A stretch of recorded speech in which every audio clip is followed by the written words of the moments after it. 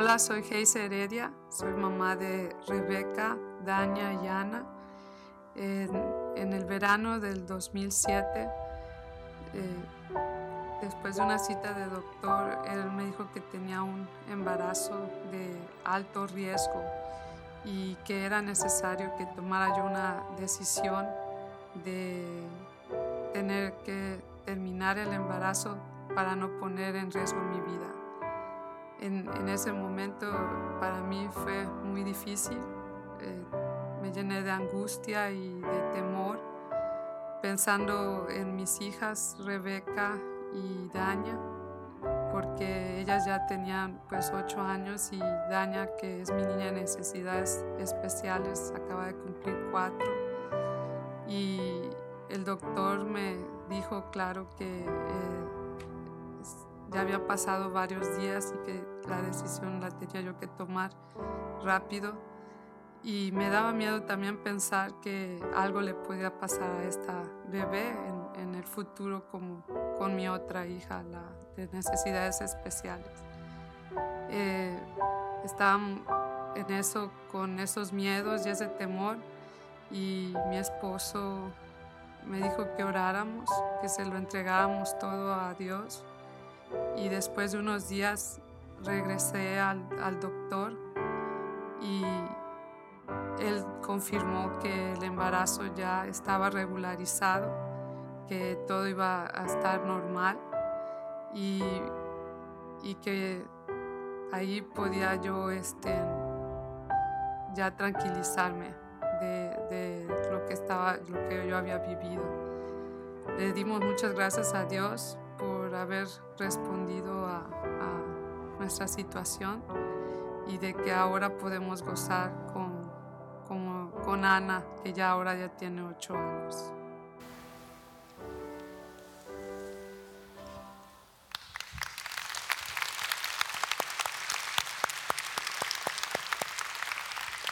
Lo que Geise no compartió en la historia es de que cuando estábamos en ese momento en el cual el doctor estaba prácticamente empujándonos a que Geise tuviera un aborto en ese momento, cuando nosotros hablamos acerca de esto, hablamos acerca de confiar en Dios, hablamos acerca de poner nuestro temor en las manos de Él, porque corría en peligro la vida de Geise y obviamente el futuro de nuestra familia y el que ella esté al lado de nosotros, como también el futuro de ese bebé o esa bebé que en ese momento ni siquiera sabíamos quién iba a ser. Y me acuerdo que cuando hablábamos con el doctor, él nos dijo al final, cuando nosotros dijimos, ¿sabe qué? Nosotros vamos a confiar en Dios y nosotros vamos a seguir adelante con este embarazo. El doctor molesto nos dijo, si ustedes no nos firman aquí antes que se salgan del hospital, yo no me hago responsable. Si tu esposa se muere allá afuera, cae sobre ustedes, porque eso ya es cuestión de su irresponsabilidad. Me acuerdo de que cuando nosotros tomamos esa decisión y salimos de ahí, había un temor en mi corazón, si esta era la decisión correcta. Por mucho tiempo hablábamos acerca de que nosotros no creemos en el aborto. Nosotros creemos en un Dios que está a favor de la vida, en un Dios que está a favor de que vengan los niños a este mundo. Y ahora nosotros estábamos en esa situación donde se iba a probar nuestra fe. Y para colmo, unos días después estábamos por irnos a un viaje misionero. Y lo que el doctor había dicho es que mi esposa por lo menos necesitaba guardar reposo en todo ese tiempo. Y fue durante ese viaje misionero al cual nosotros fuimos que posteriormente consultamos a otro doctor en el lugar donde nosotros fuimos, que el doctor empezó a verificar que había cambiado la situación y cuando finalmente regresamos, las cosas se habían regularizado. Ahora, es fácil contar esa historia ya del otro lado, ya cuando las cosas se han resuelto, ya cuando tenemos ahora a Ana junto a nuestras 2 otras hijas y las 3 han traído una alegría increíble a nuestras vidas. Es fácil contar eso y decir, tomamos la decisión correcta en ese momento. Pero ¿cuántas veces en nuestra vida no afrontamos situaciones así? Donde estamos llenos de temor, donde no sabemos lo que debemos de hacer. o si siquiera tenemos la valentía para tomar la decisión que es correcta. La vida está llena de temores. Todos los días nosotros vamos a afrontar diferentes cosas y a veces pueden ser temores de cosas pequeñas, como el temor cuando ya no te viene ese pantalón, cuando has comido ese cheesecake y a lo mejor no debiste haber comido tantos pedazos. A lo mejor es el temor a una nueva escuela o un nuevo trabajo. A lo mejor es el temor a que tu equipo favorito pierda el partido en el cual tú has estado esperando. Cosas pequeñas como esas. Pero muchas veces la vida también trae temores grandes, temores que nos paralizan. Y muchas veces lo que se dice es de que la manera en la cual debemos de afrontar el temor es simplemente no teniendo temor. Inclusive hay un famoso dicho que es lo único que hay que temer es el temor mismo. Pero ¿cómo le dices eso a una persona que está afrontando el cáncer y que el doctor le ha dicho que tiene poco tiempo de vida?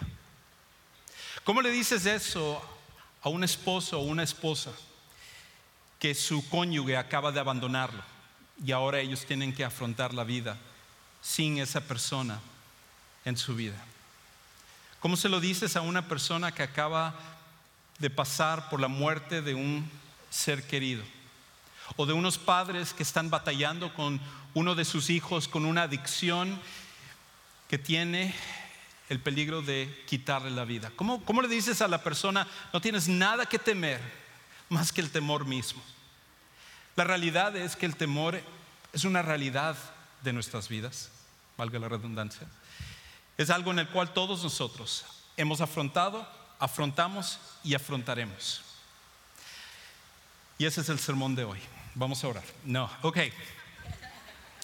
Qué bueno que me vinieron a decir que el temor es lo que yo voy a afrontar en la vida. Sí, esa es una realidad. Y aquí está la cosa encima de ello.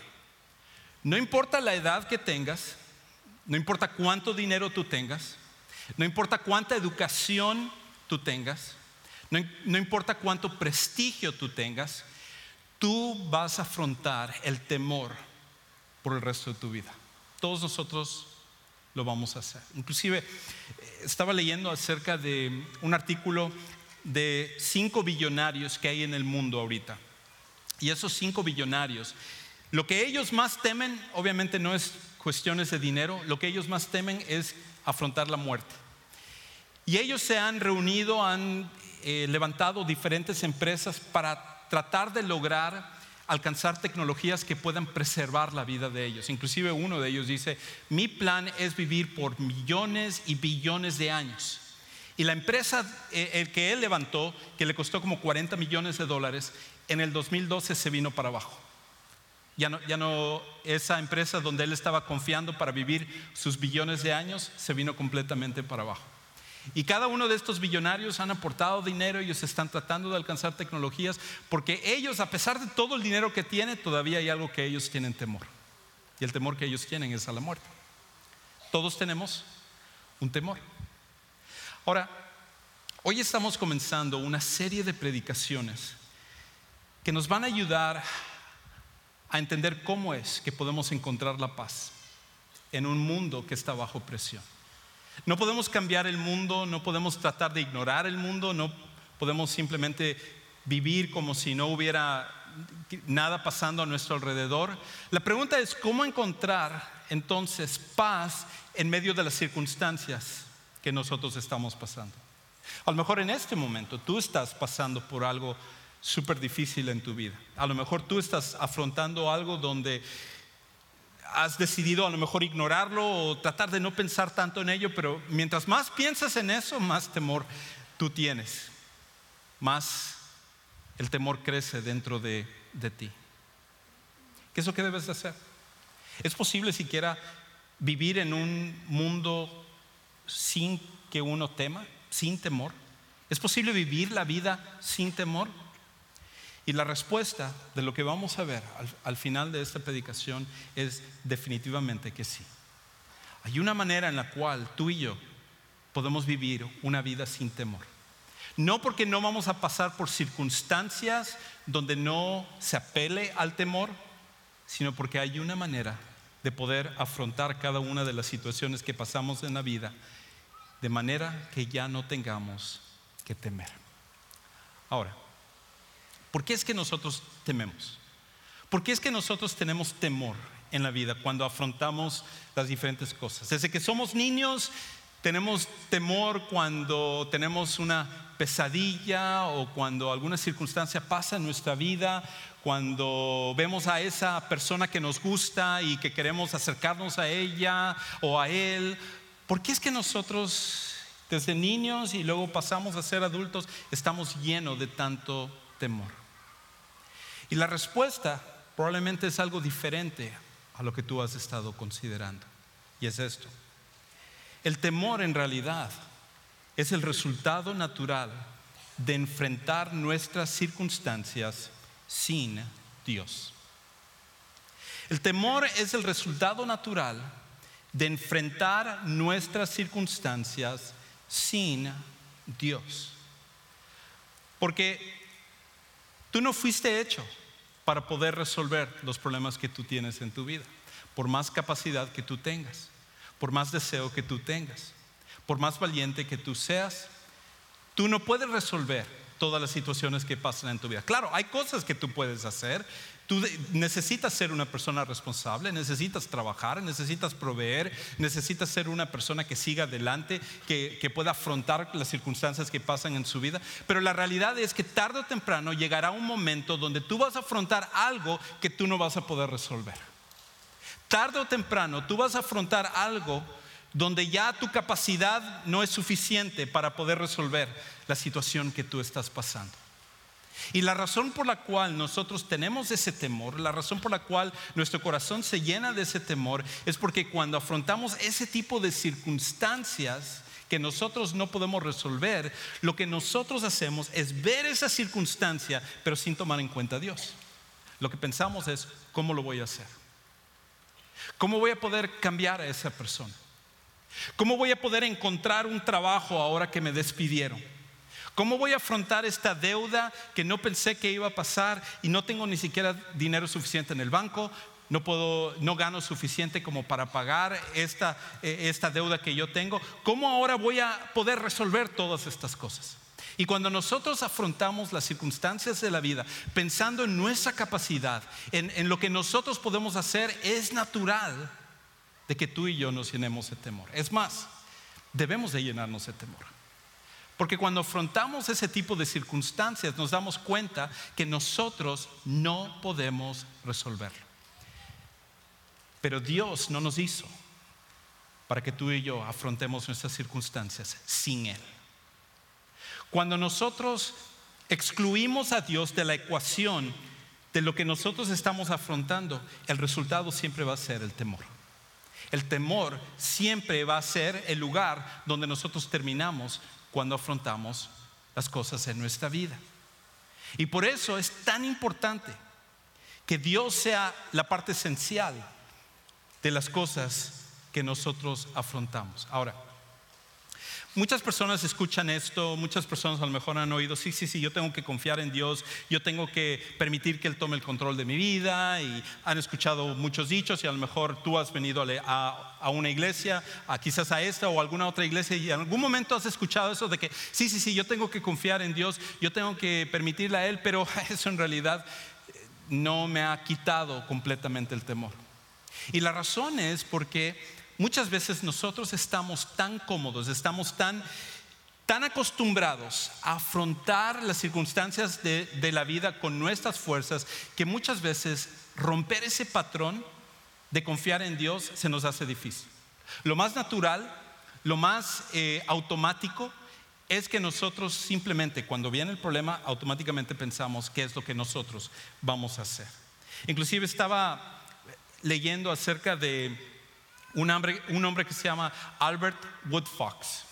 Y resulta que este hombre, Albert Woodfox, es el prisionero que ha estado en una prisión confinada por más tiempo en toda la historia de los Estados Unidos. 43 años él pasó en una celda confinado, solo, una celda de 9 por 6 en la cual él no tenía una ventana, no tenía una vista, él no tenía una persona con quien hablar, no tenía por dónde ir caminando. Lo único que él podía hacer es en su celda caminar de un lado y luego caminar completamente del otro lado. Y por 43 años él estuvo en esa celda, confinado, separado de todas las demás personas. Ahora, el año pasado a ese hombre, finalmente él salió de la cárcel. E inclusive él estaba aquí, él estaba en la cárcel en Luisiana, pero vino a Houston. Y en abril del año pasado él fue a Galveston. Y en Galveston dice que estaba con un amigo y él estaba caminando sobre la playa. Y su amigo le preguntó: ¿alguna vez tú extrañas la cárcel? Y sorprendentemente, ¿cuál fue la respuesta de este hombre? Sí. Dijo: sí, a veces yo extraño estar en la cárcel. A veces yo quisiera estar otra vez ahí, porque cuando yo estaba ahí me sentía más seguro, me sentía que yo ya sabía lo que tenía que hacer. Pero ahora que yo estoy aquí, veo el mar, veo el viento, veo el sol y la belleza de todo esto, me encanta eso, pero todavía hay un temor dentro de mí de soltar lo que yo ya sé. Y eso es lo que muchas veces pasa con nosotros.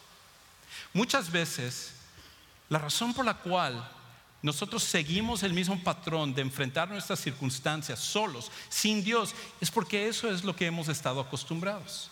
Es ahí donde nosotros sentimos cierta seguridad. Pero déjame preguntarte, déjame realmente ir hacia el fondo del asunto. Cuando tú has afrontado circunstancias que van más allá de tu control, ¿por qué sigues tratando tú de resolverlo? ¿Por qué sigues tú tratando de llegar a una respuesta cuando tú mismo sabes que hay cosas que tú no puedes resolver? Y la razón muchas veces es porque estamos encarcelados. Estamos en esa prisión donde nosotros simplemente de forma automática tratamos de resolver las cosas. Ahora, hay un pasaje que nos vamos a estar enfocando no solamente el día de hoy, sino que nos vamos a estar enfocando durante las siguientes 6 semanas, que es uno de los pasajes más famosos de toda la Biblia, que es el Salmo 23. Y este salmo ha sido utilizado por muchas personas precisamente para afrontar el temor, para afrontar la angustia, para afrontar muchas diferentes cosas en su vida. Y durante las siguientes 6 semanas, cada semana vamos a estar viendo un principio en este pasaje, una manera de poder afrontar las cosas que nosotros pasamos para que nosotros realmente al final podamos encontrar la paz que nosotros tanto anhelamos para esta vida. Pero el pasaje nos comienza hablando, y de hecho todo el pasaje, acerca de cómo primeramente afrontamos esta idea acerca del temor. Es interesante de que este pasaje es el que más se utiliza durante los funerales. De hecho, hace un poquito más de una semana estuve oficiando un funeral de una persona de nuestra iglesia y el pasaje favorito de toda la Biblia que él tenía, el Salmo 23, que fue el que leímos el día de su funeral. Dios escribió un principio aquí, o varios principios en este pasaje, que nos ayudan para poder afrontar las diferentes cosas de la vida, comenzando con el temor. Escuche cómo comienza de una manera tan sencilla diciendo esto: el Señor es mi pastor, nada me faltará. O en otra versión, Jehová es mi pastor, nada me faltará. Ahora, lo que muchas veces nosotros no nos damos cuenta es que de tanto que hemos escuchado este Salmo 23, pensamos que es una cosa absolutamente normal, pero hasta que David no dijo que Dios es como un pastor de ovejas, nunca se había utilizado esta imagen, este símbolo de Dios como un pastor de ovejas. Nunca se había utilizado. Normalmente la manera en la cual uno se refería a Dios era como el rey, era como el Dios todopoderoso. Las imágenes que uno normalmente piensa cuando uno piensa acerca de Dios. Pero un pastor de ovejas, nadie pensaba en Dios como un pastor de ovejas. Porque el pastor de ovejas tenía el trabajo más bajo dentro de su sociedad. Era la persona a la cual Todos los demás no lo respetaban porque su oficio, el trabajo que él tenía que hacer, era uno en el cual se consideraba para gente ignorante, para gente que no tenía educación o para gente que no tenía capacidad. Y por eso qué interesante es que David identifica a Dios como un pastor de ovejas y nos identifica también a nosotros como ovejas. Ahora, el pastor de ovejas para nuestro tiempo y nuestra sociedad es algo que probablemente no conecta directamente, y de hecho no conecta tanto, en especial si estamos aquí en Texas, porque aquí cuando nosotros pensamos en alguien que cuida animales y todo, nosotros pensamos en los cuernos largos de la Universidad de Texas y pensamos acerca del ganado y los vaqueros y pensamos todo lo que es típico de Texas. Y cuando uno piensa Dios es mi ranchero y yo soy la vaca, como que no traduce eso muy bien para nosotros, porque como que no congenia con lo que nosotros pensamos acerca de Dios. Porque al final lo que el ranchero está haciendo es, pues está engordando a la vaca para luego poder comérselo.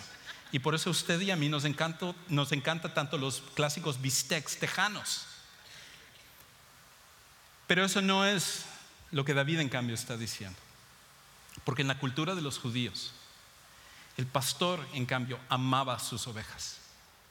El pastor era alguien que inclusive haría por cualquier cosa por cuidar de sus ovejas. Tenía una relación especial, una relación de amor, una relación íntima con cada una de sus ovejas. De hecho, a cada una les ponía un nombre.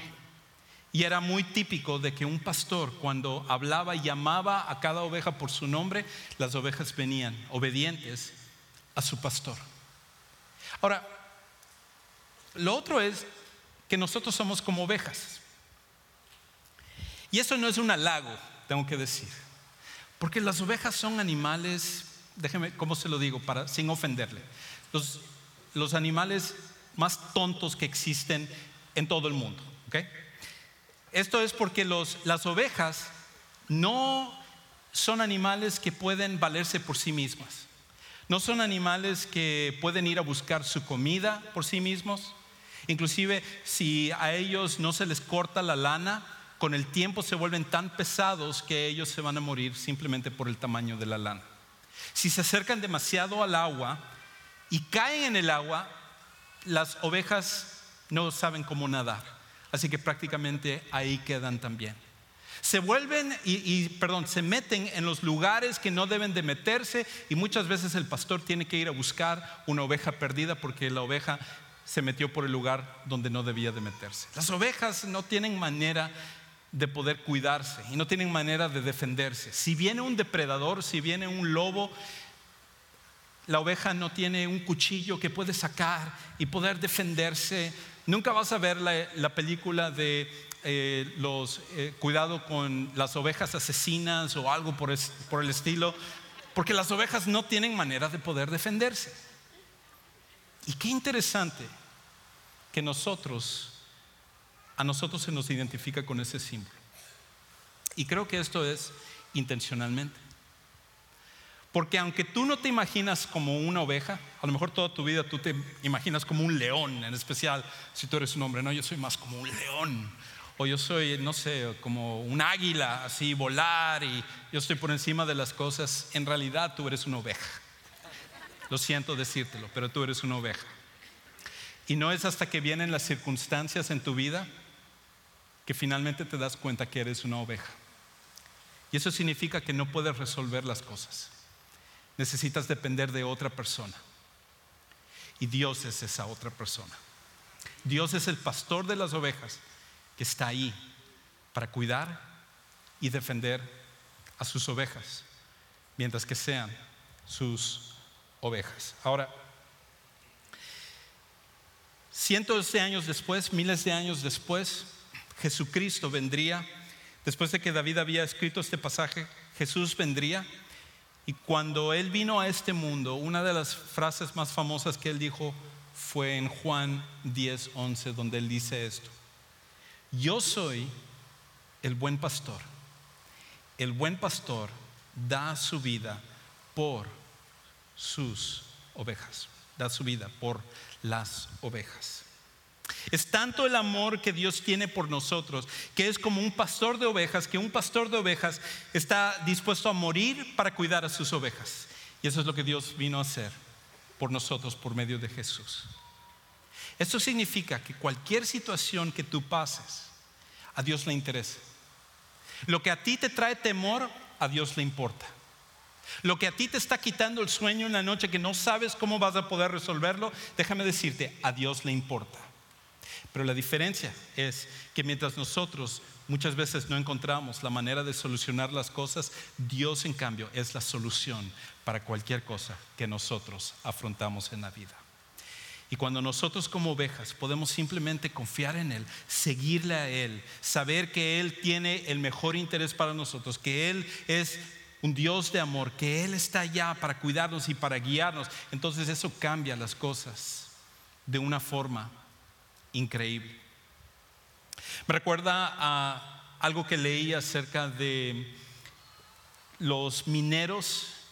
Quizás usted se acuerde que se quedaron atrapados hace varios años, hace como 6 años en Chile. Habían 33 mineros que quedaron atrapados y que todo el mundo estaba viendo cómo iban a poder salvarlos. ¿Se acuerda usted de esa historia? Sí, muchos de nosotros estamos siguiendo esa historia. Y la razón por la cual estamos siguiendo esa historia era porque tardaron 69 días en poder entrar y salvar a los mineros. Y había dudas de que si los mineros iban a poder sobrevivir, si tenían suficiente oxígeno allá abajo, si tenían suficiente comida, si tenían suficiente agua.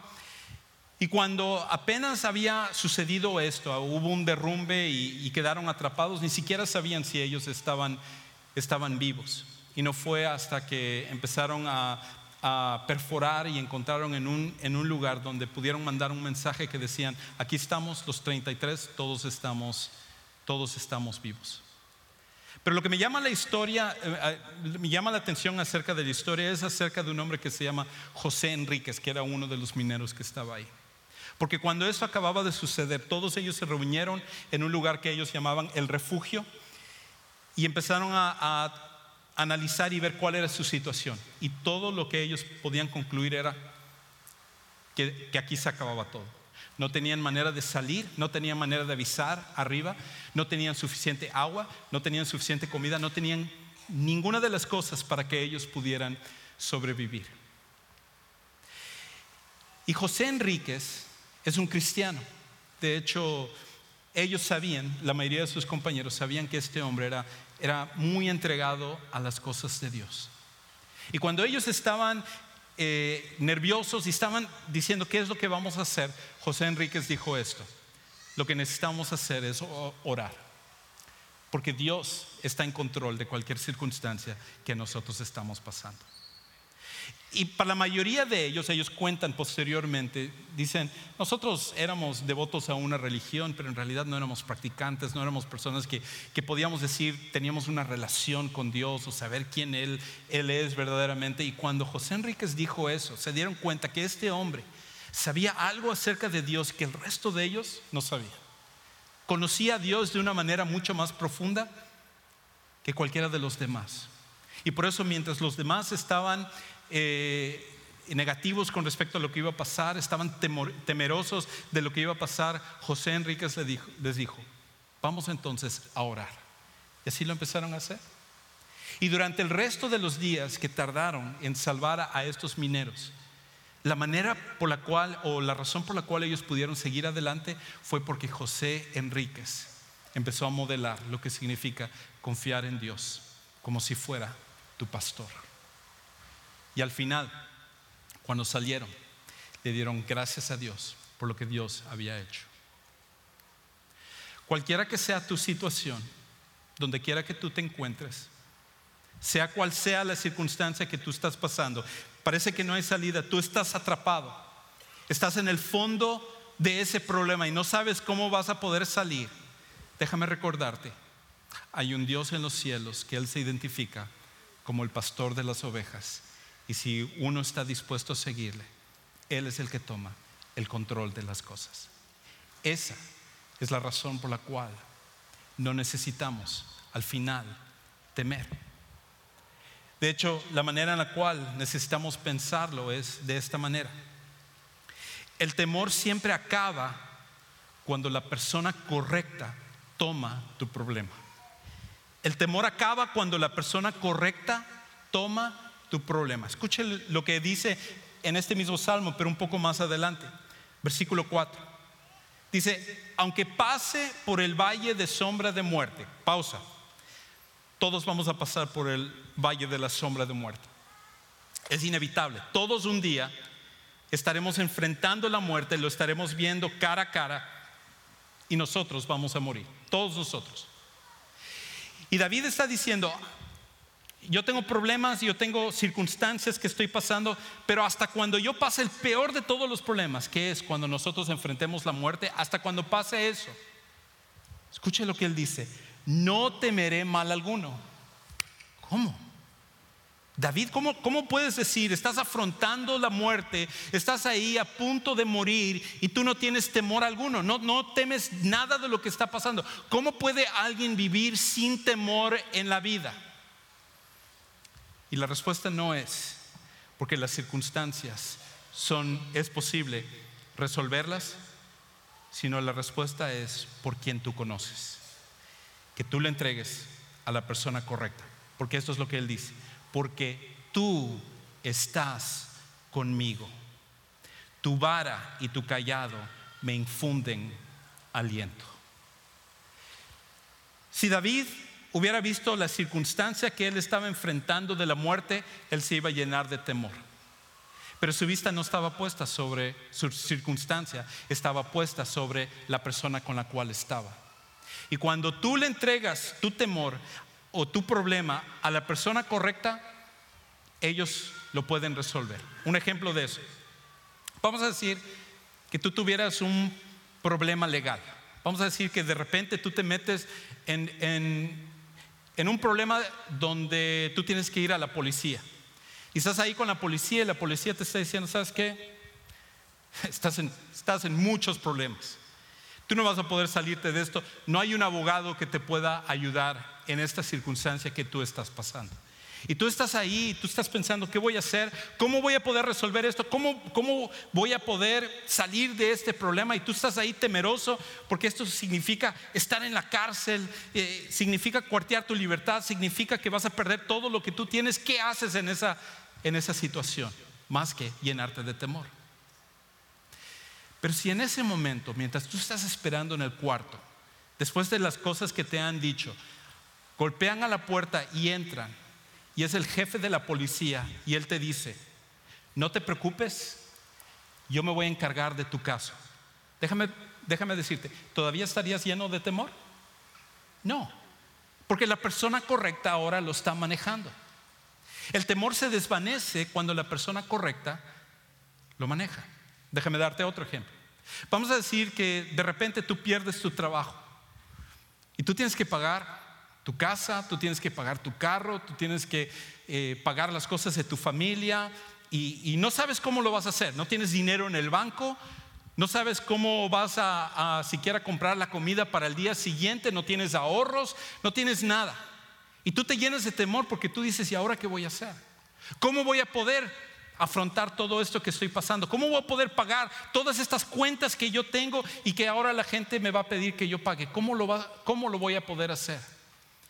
Pero de repente suena tu teléfono celular y del otro lado de la línea se encuentra Bill Gates, el hombre más rico del mundo, y te dice, no te preocupes, yo me voy a encargar de tus cuentas. Déjame preguntarte, ¿todavía tendrías temor si eso pasara? Pues si nosotros no tendríamos temor si el jefe de la policía se hiciera cargo de un caso legal, o si Bill Gates se hiciera cargo de un problema financiero, ¿cuánto más podemos confiar en Dios que Él dice, yo soy tu pastor y puedes confiar en mí? Solamente sígueme. No es el tamaño del problema, es a la persona a la cual le entregas el problema. Y cuando tú se lo entregas a Dios, no importa lo que pase, ya no necesitas temer, porque Él se va a encargar de ello. ¿Cómo hacemos esto en la vida práctica? ¿Cómo lo hacemos del día al día? ¿Cómo lo hacemos en este momento con lo que tú estás pasando ahorita? Con lo que estás afrontando en este momento. ¿Cómo poder quitar ese temor? Bueno, déjame sugerirte 3 cosas que tú puedes hacer. La primera de ellas es, cuando encuentres una dificultad, si tú en este momento estás ahí, tú estás afrontando algo, tú estás afrontando una dificultad, un problema, tú dices, esto no es una dificultad, esto es un gran problema. Cuando tú encuentres eso, pausa y recuerda quién es Dios. Pausa y recuerda quién es Dios, porque la tentación es de volvernos locos cuando vemos el tamaño del problema, pero en ese momento es cuando uno tiene que pausar y recordar, wow, Dios, Él dice que Él es como un pastor de ovejas para mí. Él dice que Él es el que me va a guiar, que aunque yo sea como una oveja, que yo no puedo resolver las cosas, que yo no puedo hacer lo que necesito hacer, Él como un pastor me va a ir guiando. Dios me ama y Dios tiene hasta un propósito cuando paso por un problema. Yo puedo confiar en Él. Cuando nosotros pausamos y recordamos quién es Dios, su grandeza, su poder, y que no hay una situación que Él no pueda resolver, eso cambia por completo las cosas. Pero hay una segunda cosa. Preséntale tu temor y tu problema a Dios. Una cosa es que tú sepas quién es Dios y sepas lo mucho que a Él le importa lo que a ti te pasa en la vida. Y déjame decirte, Él te ama con un amor infinito. Él te ama con el amor, el mayor amor que existe de una persona hacia otro. Él te creó, Él te hizo con un propósito.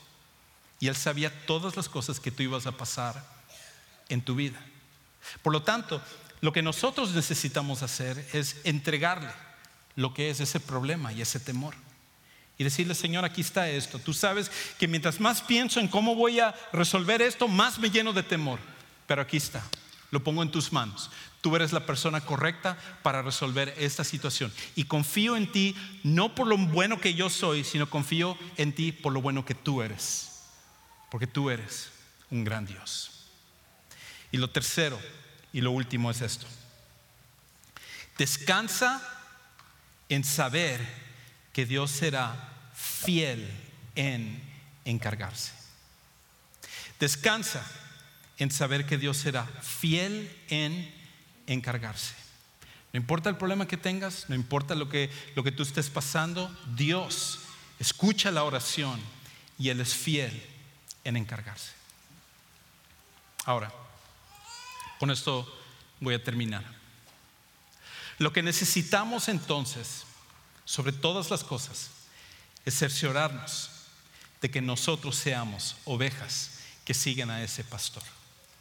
Porque esa es la única manera de que todo esto sea una realidad de nuestra vida. Si tú eres una persona que has puesto la fe en Jesús como tu Salvador personal, que has venido a creer en lo que Jesús hizo en la cruz por ti y tú lo has aceptado para tu vida personal, déjame decirte, tú eres su oveja. No tienes que temer. Tú ahora sabes que el Dios que creó el universo, Él está encargado de cualquier circunstancia que tú estás pasando. Pero si tú estás aquí en esta tarde y nunca has tomado esa decisión de aceptar a Jesús, nunca has tomado esa decisión de seguirle a Él como tu Salvador y como tu Señor, entonces déjame decirte, tú sí tienes que temer. Ahora sí, hay temor en tu corazón y justificadamente está ese temor.